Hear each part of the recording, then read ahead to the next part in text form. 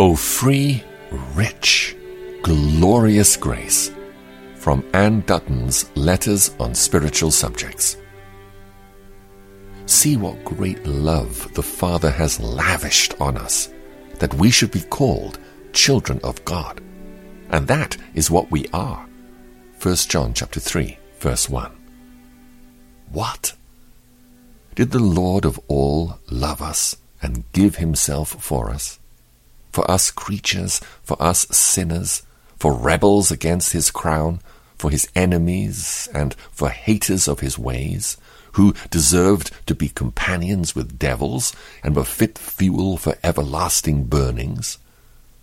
O free, rich, glorious grace! What could the King of glory see in us to attract his love? Were we not the most loathsome, abominable objects in his sight? And yet we, even we, found grace in his sight. Oh, he loved us freely from the infinite grace of his own heart and the sovereign good pleasure of his will. And he so loved us that rather than we should die, he himself would die for us, that rather than we should perish in our guilt and pollution, he himself, his righteous, holy self, would bear our sins, be made a curse for us, and endure all the flaming wrath that we had deserved. Oh, never was there such a lover as our dear Lord Jesus. Oh, glorious lover!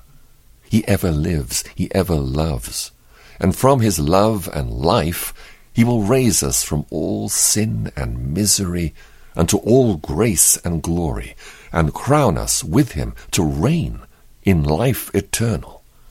And in all he will rejoice over us to do good with his whole heart and with his whole soul. Yes, he will delight to honor us, to lift us beggars from the ash heap, to set us among princes, and to make us inherit the throne of glory. For he chose us in him before the creation of the world to be holy and blameless in his sight.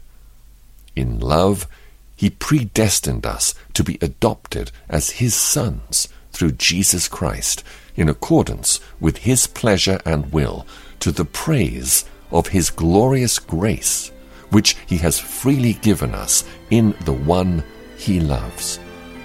In him we have redemption through his blood, the forgiveness of sins, in accordance with the riches of God's grace. Ephesians chapter 1, verses 4 through 7. Oh, free, rich, glorious grace!